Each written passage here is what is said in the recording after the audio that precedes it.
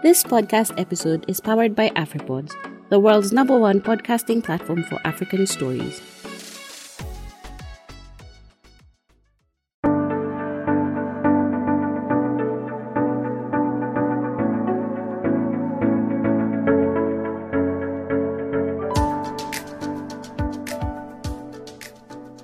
Hello, welcome to another episode of the Kenyan Wall Street Podcast. This is our Thought Leaders segment, hosted by Ali Mwakaneno Gakweli. And today I am sitting with Billy Owino, who is the CEO of TransUnion Kenya. And we want to talk about the lending space, specifically how the COVID-19 pandemic has affected lending. What are some of the trends that we've observed in that sector, and how companies like TransUnion are playing a leading role in providing data that helps lenders reach more customers and still balance their risk. Welcome to the show, Billy. Thank you. Thank you, Ali, for having me. So maybe to begin the conversation, Billy, what are some of the trends in access to credit pre-COVID-19 and that we've seen that might have been affected, say, by the pandemic? And maybe what are some of the things that we can expect after? So looking at credit pre-COVID-19, during the pandemic, and after. Thanks for that question. I think, this is a really good time to compare, what are some of the differences we've seen so far during the pandemic and pre-pandemic. And I think a couple of things really come into play. What we know is that the Kenyan market had been growing prior to the pandemic in terms of access to credit, mainly in the private sector. Yeah, private sector growth had been growing decently well pre-pandemic. What we know historically is that we had gone through a depressed period in terms of growth of credit to consumers and businesses, around about 2016, 17, up to 2018, especially when we had the zero rating or when we had the interest rates capped at some point. And that affected, of course, growth of credit to the private sector, which is consumers and businesses. Yeah. However, 2019 was a fairly good year because I think prior to that, growth of credit was sitting at about between 4 and 5% year on year. And in 2019, this jumped to over 7%. Yeah. So we saw quite a healthy growth in, growth of credit to the consumers. But anyway, as you know, the story so far, this kind of like got curtailed or slowed down heavily post-pandemic. Yeah? Now, a number of things were driving the fairly decent growth of credit prior to that. One was the banks focusing a lot on digital lending. So digital lending was a big driver in terms of access to credit. We know that most of the key or the main players in the banking sector, especially the tier 1 banks, they all launched digital lending solutions, which really expanded the base that was having access to especially transactional credit. Trade finance also had been growing very, very well. Credit to small businesses, especially. 2019 was quite a year that we had seen some decent growth in that sector. And then vehicle asset finance was, growing well. Yeah? And where the banks were focusing on was both in terms of unsecured and secured. Both sectors or both aspects of financing were actually doing quite well prior to the pandemic. We know that there was an increase in non-performing loans. I think up until 2019, this had grown to about 12.3, 12.5% in terms of gross NPLs in the sector, rising from just around about 11%. Yeah. So you had started seeing an increase in non-performing loans, mainly from the digital loans. Digital loans were kind of like a big driver on NPLs in the sector. A bit of trade finance and the SME sector were also driving up NPLs. Yeah? We know that number has gone up since then. I think when you look at 2020, gross NPLs in the market has risen from just from about 13% to now it's sitting at a high of 14.5%. Yeah, so it's really the highest we've seen in the banking sector in terms of NPLs. So there's an increase in NPLs. Lending to the sector was depressed because I think most of the lenders focused on restructuring of facilities in 2020. You've mentioned a little bit of the rise in NPLs.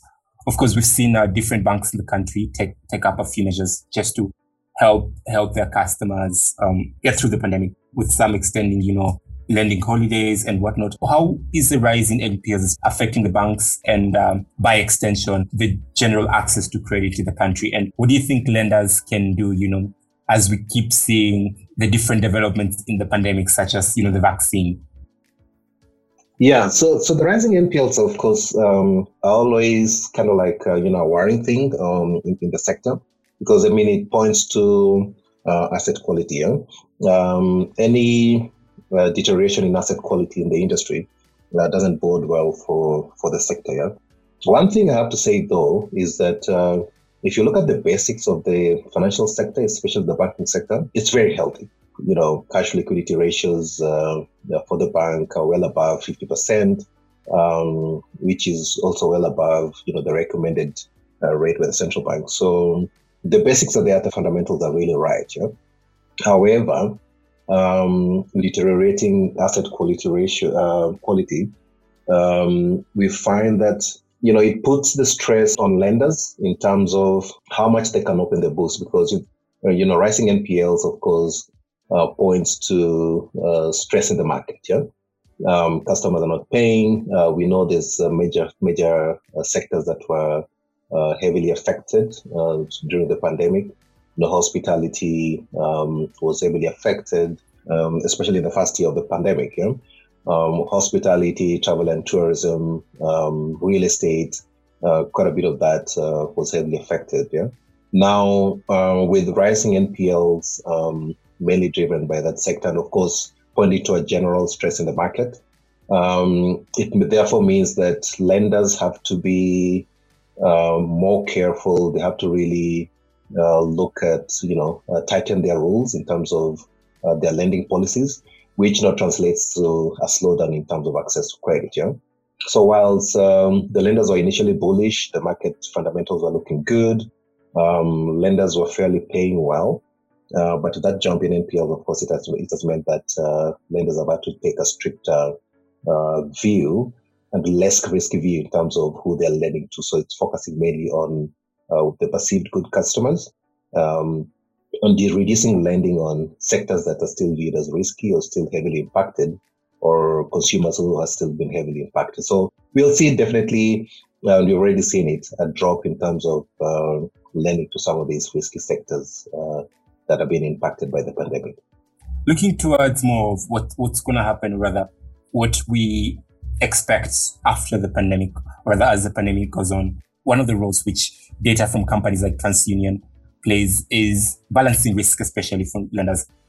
What would be the best way you would recommend in which lenders can navigate, fraud, identity theft, and loan stacking, of course, as we walk out of the pandemic? So I think the key thing that as TransUnion, working with our partners in the financial sector are really focusing on at the moment is we know that this is a period of course, they need to protect their books. That's normally the key thing. Number one is to protect your books, look at the quality of your assets, be able to collect better in terms of collecting, but at the same time, they still need to lend. Yeah. Be able to lend better, use data better to lend, while at the same time looking for new opportunities, but in a very strategic way. Yeah? So it's a couple of things. Protect your book or your portfolio. Look for growth opportunities, but very strategic and very targeted, because it's still messy out there. Yeah? We are still in the middle of the pandemic. And then the third piece is really collect better, manage delinquencies in a better way, in a proactive way. Yeah? And that's really where we come in as TransUnion, is across the life cycle. What we're doing in this space and working with lenders is to help them really figure out better use of data, because use of data is going to be very, very critical going forward. And number one, on the existing customers to help them protect their books. And I'll tell you what that means. And just to help you appreciate that fact, if you look at it in the first year of the pandemic, remember that lenders they restructured about 57% of their book in the banking sector, which was a huge amount, about 1.7 trillion shillings that was restructured. Now, a key component of that, well, that's why use of data comes in, and how TransUnion is helping lenders in that space, is to help them, be able to monitor their books. So out of this 1.7 million book value that has been restructured, of the customers who have taken up restructuring, they use data from us to help them, monitor those books, who's looking like they're coming out of stress. What is the data saying about them? Is there an opportunity to open up and start lending to them better, because the data is showing that they're now more capable, either in terms of how they're transacting or the facilities or disposable income, or on the other side, who's looking like they're still under distress.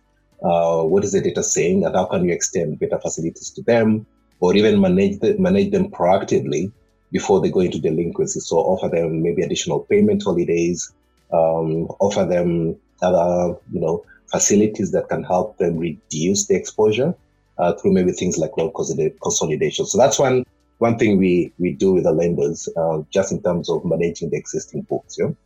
And the ones that are looking for new opportunities to grow, again, data comes in very handy. And the data can point them. So if they look at, so a couple of things, look at their book and, their risk appetite, look at the trends in the market. Because remember, at TransUnion, we have the total 360 view of the trends in the market. Which are the products that are growing well? Which are the products that are less risky? Is it credit cards? Is it digital loans? Is it trade credit? So we're able to provide to the industry insights, and very timely insight that we get on a monthly basis that can help the lenders figure out markets that they can still lend to within their risk appetite without exposing themselves to more risk. So that's another area that we help the lenders on. And then the third piece is on collections. And collections is an interesting one, because, we've talked about, non-performing loans are going up into delinquency, which is, of course, coming out of this pandemic and the stress that it has put on customers in terms of paying. So lenders also need to be more efficient and more targeted when it comes to collecting. And I'll tell you what that means and how data comes in again, and how we're helping the sector, is to really give them the right tools to determine who really has the potential to pay back a facility. Because let's take Bank A. Bank A has 100 customers who have gone into default. Now, with their own view of the data of their customers, they don't know out of these 100 who they should target on in terms of focusing on for their loan efforts. Maybe the data out there, or the 360 view of that customer, would show that customer 5, for example, looks like the one that was most likely to repay a loan, because they seem to have paid off another facility elsewhere, so they've got more disposable income. They seem to have picked on new other facilities. So maybe they've got additional source of income that's allowing them to pick on new facilities. So we are using data to model and say, out of these 100 customers that we have, or you as Bank A has, don't call them from number 1 to 100, but be targeted. The data shows that maybe it's only 20 of these that you can collect from efficiently at this time. So focus on those 20 and focus your efforts elsewhere in terms of who you're going to collect on. So we're helping in collections and providing the data that tells you that. But then you mentioned a key point, which is also on onboarding the right customers and preventing fraud. Statistics have shown that since the pandemic started, fraud in the digital space has gone up quite a bit, and this is globally. digital space, financial sector, attempted fraud has gone up across the board. And it's just because, with digital acceleration, you can always be sure that there'll be fraud that comes with that. Yeah. So we've got solutions in the industry that we've launched the last couple of months, and it's digital onboarding solutions, which helps really lenders to be sure who they're onboarding if they're bringing a new customer on board in terms of fraud, preventing fraud in that space when you're onboarding a new customer digitally. Because now we know that a lot of lenders are focusing on not having to bring in, or you don't have to walk into a bank to open an account. Yeah. If you're going to do all that onboarding digitally, then we help you solve for fraud in that space.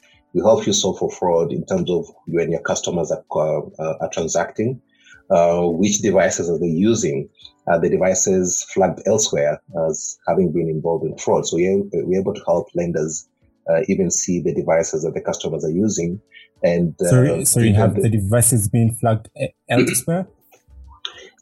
Yes. So in terms of device, because remember, with the move to digital, there's a device always involved. Yeah, it could be a smartphone. You're using your lender's app. It could be a computer. You're doing online banking. So we've got a solution called iovation, which is a global solution. It maintains a database of devices across the globe, the ones that have been flagged for fraudulent cases, fraudulent attempts. So we help lenders in terms of looking at not just risk from onboarding the individual, assessing and knowing that Billy is Billy, that is just transacting on my platform, is the right customer, but also the device risk. So lenders can be able to see if a device has been used in fraudulent cases elsewhere, and be able to then take that into account when they're transacting with their customers. So it's those four components that we're really helping our lenders with to really help them. Number one, lend better, protect their books, collect better, but also solve for fraud at the same time. Again, with the move to digital, maybe let me spin this off a little bit. Of course, we can both agree that lenders, especially in the Kenyan economy, have such a pivotal role to play in recovery, given the reliance towards lenders like banks as sources of funding in Kenya compared to other markets, which largely rely on the capital markets. What are some of the new data points that TransUnion has maybe adopted that has or will enhance credit as the economy recovers? Yeah, I think that's a really good question, Ali, and it's a critical one that as an industry we need to talk about. And it's really down to, as the financial sector, the lending sector, banking sector, or fintechs, how can we use data to lend better? Yeah, that's a really, really critical piece. Now, we know that using data can unlock lending to consumers and businesses without even increasing your risk exposure. Yeah? And what you mean by that is that one of the reasons why we've not really had a strong growth in terms of access to credit is because, remember, lending is, you look at risk, yeah? You look at the probability of default. Can this person pay me back, yeah? Now, because we have still relied on just traditional views of the customer at the point where we're accessing them, it's been maybe a lender looking at, internally, what's my view of Billy, if he's an existing customer? How has he been repaying the loans previously? Does he have an asset that I can hold on to in case something goes wrong? Or does he have a salary? Yeah? Something, or what's his income? That's kind of like the traditional view that the industry has always used in terms of lending. Yeah? But now you start hearing of things like risk-based pricing, which the central bank has been pushing since last year, and it should really kick in towards the end of this year, full force. As to say, listen, since 2012, we've been collecting data on consumers and how they're repaying and building scorecards on that. Yeah. And, having a credit score is like having a financial CV, if I can call it that. Yeah. That's really to say, this is Billy. This is how I've been borrowing and paying back. I borrow on time. Sometimes I borrow even before time is up. I've never missed on my payments. And I've built a really good credit score. For us, the top credit score is an AA score. Yeah? But unfortunately, in the sector today, what's been happening is that we approached a one-size-fits-all, where regardless of you, Ali, building a good credit score, and me, Billy, having a poor credit score because I missed some payments, stuff like that, but we end up being charged the same interest rate, for example, if you're applying for the same facility or getting the same terms, yeah? So you really lose out, Ali, on your side on having built up a really good credit profile because the benefits don't really accrue to you, yeah? Now, that's what now the industry, the regulator is saying, central bank is pushing, and the banks and us are working together with them in that sector to say, those who maintain a good profile, good credit history, they need to be rewarded for it. They should get better terms. If Billy was going to be asked for a security for that facility, and me and you are asking for the same facility, they won't ask you for a security because you've got a better credit profile. It shows that you're better, yeah? So you get better terms, you get better credit, interest rates, yeah? So that's one thing that's going to be really exciting going forward, and it's built around someone's credit score. And one thing we've done as TransUnion is to continually, relook at our credit scores, our scoring models. It works off the global, standards to ensure that every consumer, be it somebody who's taking a big facility like trade finance or a mortgage, or down to a credit, a digital loan, a mobile loan, everyone gets a credit score, yeah? And that credit score, we are pushing it out to the banks. All the lenders have adopted it now. And the next step now will be for them to pick up the credit score and be able to use it when they're assessing you and reward the good ones. But at the same time, the ones who are risky, don't deny them, because what the industry practice has been towards more of a cutoff system where we say anybody below maybe the GG score, which is viewed as risky, just cut it off. Don't lend it to them. But with better use of data and credit scoring models, you could say, okay, we're not going to deny your facility. We'll give you a loan, but it will be at higher interest rate, for example. Yeah. So you'll still being able to lend, but also change your terms to be able to cover yourself instead of denying the person a loan. So which I think will be really good for the industry. Yeah. The second piece, which is a solution you're very excited about in terms of data points, you're making available to lenders now, is what we call, and allow me to just dive into this a little bit and explain why it would be really important, is what we call a trended view, yeah? To be able to provide a trended view of a customer over a period of time. And I'll tell you what that means. So remember in the first piece, we talked about a score, and a score is to say, I've checked on Ali at this time, I checked on Billy at this time, they've got two different scores, yeah? And it's a snapshot, a score of you at a particular point in time, which is good. Already shows, how you stand in terms of your financial CV, if you can call it that. Yeah. Now, the next iteration of that, which is something we've launched in the market, is a trended score, is to say,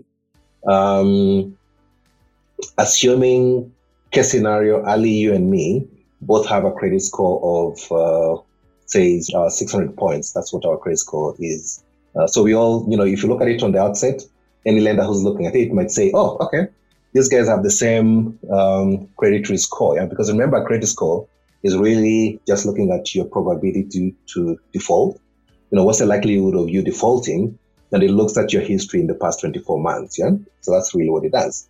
So if we pull our scores at the same time today, me and you, and the lender is looking at us, let's assume you're applying for the same facility. It will look like we're the same, yeah? So you might end up getting the same terms because our credit scores are the same, yeah? However, with the trended view, we go an extra mile and even give better insights to the lender and to say, guess what? Ali, who is at a 600 today, 6 months ago, he was at 400 and something. So in the last 6 months, he's actually been slowly building up his credit profile. He's getting better and better and better, yeah? because, the higher the score, the better your credit profile is. Yeah, so he's moved from maybe 400 to 600 in the last 6 months. He's paying off his loans in time. He's reduced his exposure. He's not picking up on too many facilities, so he's also not over indebted. So it's getting better, yeah? And then Billy, in the meantime, has dropped from, let's say, 700 to 600. So he's taking on more debt. He started missing his installment payments. He's showing signs of distress. So there's something happening. His score is dropping, yeah? So then that suddenly changes the story, because we are no longer the same again. You cannot be viewed as the same. In fact, the lender would be more inclined to lend to you, Ali, who's been building up your profile the last 6 months, than me, Billy, who's been actually dropping in terms of my credit profile and becoming riskier. Yeah. So whilst we're all 600, suddenly the story changes because of the trended view, being able to look at how I've been performing the last 6 months, and you can now be able to tell, I'm willing to put my money on Ali, who's been improving his credit score and doing better, than Billy, who also looks like him. They're also at 600, but then he's deteriorating. Yeah, and I think that's going to be a really powerful tool to the sector. Lenders have tried it. They're very happy with what they're seeing, because now it allows them to even have better insight at the point of lending. Instead of just a snapshot view, is really to have a historical trended view and really know who they can put their money on in terms of the point of lending. That same report also comes in handy when it comes to portfolio management. Yeah, with portfolio management, this is where lenders review on a monthly basis and to say how are the customers we've extended loans to performing. Yeah, on a month-to-month basis. Yeah, that's what's called portfolio management. How they're performing. Are there any ones that are looking like they could be under stress? Are there any ones who are looking like they are performing well and are even ready for better facilities, loan consolidations, or upsell into other facilities? Maybe they only have a personal loan with me, but the data tells me I can also give them a vehicle asset finance or a mortgage because they're doing well. Huh? So with portfolio management and trended view, those two also come in together very well, because on a monthly basis, you can also see how someone is trending. Yeah. Now, in my case, where I've been dropping the last 6 months, they'll pick it up when they do the portfolio management exercise with us, and the data will tell them that, listen, something is happening with Billy. He's under stress, or something is going wrong. His score is dropping. He's getting over indebted. So proactively manage him before he goes into default. Now that's really, really critical, because, instead of what's been happening today, where lenders end up with surprises, one day I just go into default. I'm not able to pay. But if they had picked it up 6 months, 3 months earlier, they could have put in, treatment strategies, because they could have seen that my score is dropping. My facilities are becoming more and more. I'm looking around, shopping around elsewhere because I'm over indebted. They could have put in treatment strategies to really help me manage that before I go into default. Yeah, and which is really going to be good for the lenders, because now it puts the power in their hands in how they can proactively manage their customers. And not only come in when it's the surprise of somebody has gone into default, or the arrears have built up, which is something that's going to be really critical for the lenders going forward, and we're excited to introduce it in the market. Billy, I'm happy you talked about, customized lending terms based on, of course, risk assessment. But to that, I have a question, which is, to people out there because see, we're building a credit rating based on someone's previous exposure to lending institutions, aren't we? How best can people who have not been previously exposed to lending institutions, maybe because they don't have a need or they're just not there yet, build their credit score such that when they start, or rather when they do need such kind of financial assistance, they're in a good place? A second part to that question would be, in most cases, the risk rating of a customer simply looks at their ability to repay. What are some of the proactive ways organizations like TransUnion can also gauge the willingness to repay a loan, such that it's a more comprehensive risk rating beyond just the ability? Okay. Yeah. Thanks, Ali. Let me start with this second part, if that's okay. the second part of the question, because I think it will segue into the first piece, if that's okay with you. Yes, please.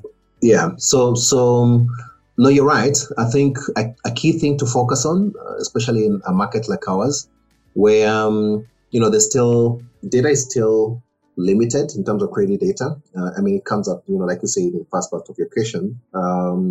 It's a lending activity, be it from the formal financial sector with the banks and the likes, or to SACCOs, as long as it's reported, digital lending. One thing we've seen is that mobile lending has really expanded the base quite a lot. Yeah. Just to put it into perspective, we now have about 13 going to 14 million credit active consumer profiles in our base, and almost 70% of these have come into the credit sharing ecosystem through mobile loans, not your traditional bank loans. So mobile loans, digital lending has really been a massive driver in terms of expanding the base of customers who have built a credit profile. And that points to something that we are focusing on as TransUnion, and the industry at large is focusing on, is to really say there's more alternative data out there. So how do we bring in that alternative data into the fold? And the reality is there's a lot of alternative data on consumers that can also be used to build, to even improve on the richness of their credit profile. So we've moved from your traditional credit, which is your bank loans, vehicle asset finance, mortgages, the likes. SACCOs have come into the fold. That's even going to get better this year once, because the law was changed to mandate all the SACCOs to report to the bureau. So that's going to even improve MFBs. But the massive jump we saw was when we started getting mobile lending data coming in. Your M-Shwaris, your Talas, KCB M-Pesa. That's really enriched the base quite a bit.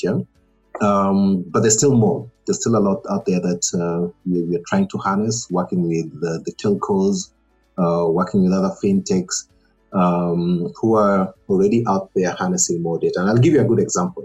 A good example is if you look at the agricultural sector, in terms of access to credit, we know that agricultural sector is one of the most underserved. They don't get a lot of access to credit.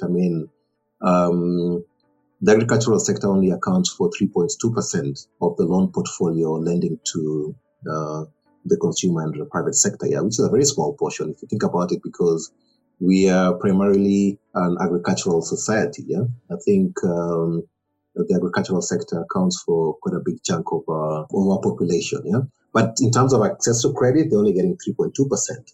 Now, one of the biggest challenges there is because the agricultural sector is viewed as risky.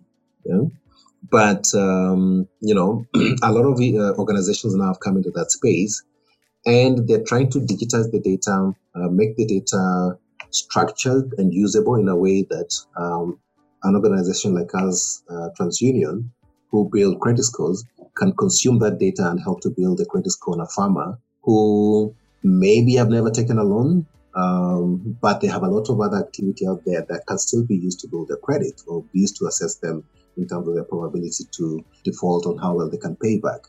It's the output, the whole value chain, how much they're sending. He might be sending 10 liters of milk every day to his collection point. He's paid for it. He takes farm implements or farm inputs on a regular basis from his local SACCO, and he pays back on time.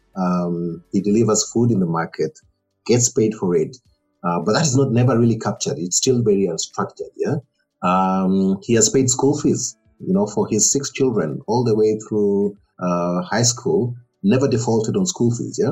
But that record is somewhere. So what I'm saying is that harnessing alternative data is really going to be the next big phase, and we're already involved in that space. We've started testing and trying a few of the data that's coming through. And that's what we're going to focus on a lot, also partnering with telcos, your mobile operators like the Safaricom, Airtel, and look at, what with the fintechs, foundations like MasterCard Foundation is active in that space. Visa is to pull together that unstructured data that is already existing out there and use that to build better consumer profiles over and above what we have today. So that's a key piece for us. Yeah, alternative data is going to be really big, and we've started work on that. Yeah, and then on your first question around building profiles, I would say if you're not borrowing, don't borrow just for the sake of it. Take credit only if you know what you're going to do with it. Yeah. So if you're somebody, however, unfortunately today, you'll only start building a credit profile if you take a loan. Yeah. What mobile lending has done is that it has almost put the ability to take a loan on everyone's hands. Yeah. So don't shy away from it. What I'd want to encourage consumers is don't shy away from taking a loan, because it helps you build a consumer, a good profile, but use it wisely, use it for what you want to use it for, and use that to build a credit profile. Even a mobile loan can help somebody build a good credit score, because it is a credit that's being captured. Yeah, so don't shy away from that, but only use it well. We've got a service called Nipashe, which any consumer can access today on their mobile phone, and it allows them to be able to access their credit profile, see how it's performing. That 500 shillings loan that I took on maybe Mshwari or Tala and paid back on time, how is it affecting my credit profile? Yeah, they can have a view of that using a product called Nipashe, which anyone can get on their mobile phone today to get a credit profile. Yeah, so don't shy away from a loan, but use it for a good purpose, but it will help you build a credit profile. It's not the other way that if I've not taken a loan, I have a good credit profile. No, because if you've not taken a loan, a lender cannot be able to see or assess whether you can pay back because you've never taken. But if you've taken and you're paying back, they'll be able to assess you, and that's what a credit profile is all about. A follow-up question as we slowly approach the end of the interview is, with the massive amount of data, especially accessed by lenders in the fintech space, also comes with responsibility to protect the data of the borrowers and to use it in ways that follow regulation and are also ethical, which has not always been the case, especially in our markets. We've had concerns in the general public that some lenders would sort of step out of the mandate in which they're supposed to use the data, especially when it comes to collection, to contact, for example, people listed in the phone book of a customer with a loan. What are some of the recommendations that you would have in terms of how lenders, especially mobile lenders, can better handle the data of their borrowers? And what are some of the recommendations you'd have for the regulator, if you don't mind? Yeah, that's a really good point, Ali, and that's actually really, really critical discussion to have at this time. Because remember, we need to, especially digital, the more we go digital, and the reality is, and from what I've shared, 70% of the consumers who are coming online in terms of being credit active today through digital platforms, yeah, meaning that we are getting more and more active digitally, which means there's a lot of information that we're also sharing out there that's being harnessed to open up lending to us, yeah. Now, I think a couple of things are really key now. And I think the first one really sits at the center of this is consumer awareness and education. Yeah? Is something that is really, really key. It's something that the industry can no longer wish away. It has to sit at the heart of what everyone does, be it a bank, be it a fintech, a SACCO. We have to educate our consumers on what their rights are. That responsibility now has to sit with anyone who's lending, to take it upon themselves to educate their consumers on, number one, what does checking credit involve? How can you manage it? How can you use it better? It's something that lenders cannot wish away. They have to include it in all their processes. Yeah. We know it becomes difficult when it comes to digital lending because you don't deal face to face with anybody. You go into a mobile phone, sign up, take a loan and go and move on. Yeah. But lenders can no longer wish away the responsibility to educate their consumers. In that also, we have to educate our consumers, every one of the consumers on their rights. Yeah. The Data Protection Act has come into place. Really critical. It was about time. We are really, really supportive of it because it is necessary to be there, especially where we know that the industry has already morphed towards where it's use of your digital profile, your digital data, and how it's being used. Yeah. So we have to educate consumers on, the Data Protection Act, how I'm going to use your data, and what your rights are. Everybody needs to know that. Yeah. Because unfortunately, we've seen cases, and I think you alluded to that, where because of lack of that consumer education and what their rights are, some digital lenders have picked on somebody's data, because they're looking for the money. And at some point when you're looking for money, you're desperate, you want that money, you say yes to everything. But what you're saying yes to is going to be used either to harass you, harass your contacts, your relatives, at the point of, maybe when they're doing collection, which is really unscrupulous. Yeah. So it's very critical that consumers know what their rights are, how their data is being used, and also the right of refusal, the right to say, I don't give you my data, I cannot give you my data, and they have that right. Yeah. And also how to raise disputes. So in case of a dispute, where can I go to if my data has not been used properly? If a digital lender is using my data to, number one, expose me or harass other people who are associated with me, you have a right to raise a dispute, which is through the Data Protection Commissioner. How do you access that? So you need to educate them. So the regulator needs to really come into that play. All the regulators have to work together: Central Bank, Data Protection Commissioner, Competitions Authority. There has to be a very concerted effort, and it should sit around. Let's educate our consumers. Let's protect them. Let's also make them aware of the tools available to them in terms of the Data Protection Act. But it is very critical. If we get data protection right, where the data processors, the lenders, the fintechs who are using my data to give me a service, yes, but they also take that responsibility and know that they cannot just use it anyhow. I think the industry will even grow better because data will be used better. Consumers will have their right on how their data is used, and it will open up just for more innovation, which I think we're very supportive about. Last question, Billy, again, alluding to the collaboration that you talked about, especially with reference to what the government can do. As we recover from the pandemic again, how can credit scoring organizations work together with lenders in the space, as well as regulators, to ensure that there's favorable data that will allow lenders to extend credits with minimal risk? And on the regulator side, there's favorable policy that will also allow our lenders to lend at favorable rates for both the customers and the institutions. Cool. Let me start from the consumer perspective. So as an industry, and that's one thing that we are very passionate about as TransUnion, we have to, kind of like tied to what I said initially, make the tools available to consumers to be able to, on the go, view their profiles, understand how their data is being used, what's being reported on them on a monthly basis, and also in case of a dispute or there's wrongful information that has been reported on their credit profile, how they can go about rectifying that. Yeah, because it's really, really critical that consumers know, and unfortunately they don't know that very well. Many people don't know that if you end up with a default listing, that's not the end of everything. Yeah. I saw a clip where someone said, if you end up in a CRB, that's it, your life is over. Yeah. It's not the case. It's not over.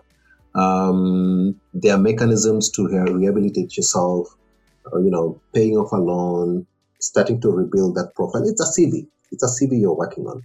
It doesn't mean that it shows that you failed in this job, you cannot take on another job. Yeah, it's a CV. So, what's the process to rebuild your life? To paying off a loan, getting it running again. How does it affect you? Yeah? So it's not the end of it if you end up with a default listing, and we help. We have a lot of tools on our Nipasha platform, which can be accessed either through SMS 21272 or an app on the Play Store. It's called Nepashe. And you'll access tools that can help you figure out, how your credit profile is being affected and what impacts it, how to build a good credit profile. If you're working towards goals, if you're a small business and you want to build your profile to the point that you can take a bigger loan, how you can go about that. So we're very passionate about consumer education. There's an industry initiative going on at the moment through Treasury and the World Bank. It was affected by the pandemic, but it should kick off either towards the end of this year, depending on how COVID situation happens, or next year. We'll kick off a really, really intensive consumer education program. That's going to involve all the lenders, the banks, treasuries involved, all the CRBs, and it's to educate the person all the way to the ground on what is a CRB, what happens, is it good or bad to be there? It is good to be there. You can use it well. If case there's a problem, this is how you go about it. These are the people you need to contact. You're right. For a lot of people, for example, don't know that the regulation states very clearly, before a lender reports a default on you, they have to give you a 30-day notice. People don't know that. So was the due process followed for you to be listed on the bureau? These are the rights that consumers need to know. Consumers need to know their right to raise a dispute, and it should be looked into. And it has even timelines on what should be followed if you raise a dispute. So all this needs to happen. Yeah? So consumer education is key, and awareness. So look out for that campaign coming through. As TransUnion, we continue doing our own awareness campaigns through our social media. So we'll keep on doing that and putting out, just how consumers can take advantage of Nepashe. So that's one. And then from the industry side, the lenders, couple of things. Number one is, yes, you're putting out, tools to help the lenders lend better, to help the lenders use data better and use our solutions to open up credit, but without increasing their risk exposure, which is really, really critical. Yeah. And I think if we use data better, I believe, as an industry, we can lend better to SMEs, for example. Yeah, we need to open up lending to SMEs. Yeah, there's data there that can help us lend to SMEs better. There's data there that can help us lend to the agricultural sector better, which is really starved of credit, but it's really critical to us. Yeah. So my encouragement to all the industry players is, let's continue partnering, take advantage of the solutions that as an industry you're providing. You're not just a data depository. We're not just a listing body, yeah? But that data that is being shared across the industry, take advantage of the solutions that you have that can help you lend better to the consumers and the businesses, because we want to open up, lending to all the sectors to really kickstart back the economies as we recover from the pandemic. Yeah, but at the same time, help you protect your books, protect your portfolio, or if you need to collect, also help you collect better. Yeah? So that's a key aspect of it in terms of use of data. And then I think for the regulator, we continue engaging with the regulator. We are one of the most forward-looking regulators in the region. They've been very supportive of the initiatives that we've come up with as TransUnion and also the industry. Just in terms of these new solutions that you're putting out there, yeah? And they've really been supportive of that. They have been central bank, and really, it's my hats off to them. They've really supported us very well, also in terms of, getting the industry to move towards risk-based pricing and use of costs, yeah? Which is something that's really going to benefit businesses and consumers, where having a good score will translate to something. You get better facilities, you get better terms, and your lending. And that's really been thanks to the regulator really pushing that agenda.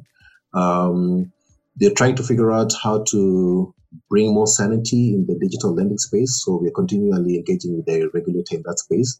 And I think going by how it's been handled previously, it will be successful. And I think we are going to see more growth in the digital lending space, but in a really well-structured manner that that puts at the heart of everything, consumer protection, and I think it will do very well for us. So it's looking good. I think we've seen signs of recovery. If you look at the first quarter reports, the lenders showed some really good signs of return to profitability. So we are very bullish about how the market is going to look like. And I think, come the end of this year, consumers and businesses should start seeing even more benefits coming out of this sector, just through the new regulations that have been put into place, but also the data that and new solutions that the lenders are going to take advantage of to lend better to the consumers and the businesses. Thank you so much, Billy. I think this is all I had for today. Thank you for joining this discussion, and looking forward to having more with you. Good. Thanks a lot, Ali. Thanks for having me. I've enjoyed the discussion. All right. To our listeners, that was Billy Owino, who is the CEO of TransUnion in Kenya, and we were just discussing the different trends in lending pre-COVID-19, during the pandemic, and what we can expect after the pandemic, as well as navigating some of the intimate issues in the Kenyan lending space, such as, challenges like fraud, identity theft, and loan stacking, which lenders have continued to face and have been accentuated sort of by the pandemic, as well as how best lenders can use data to extend credit to businesses and individuals. Thank you for joining today's show. My name is Ali Mwakaneno Gakweli. Goodbye.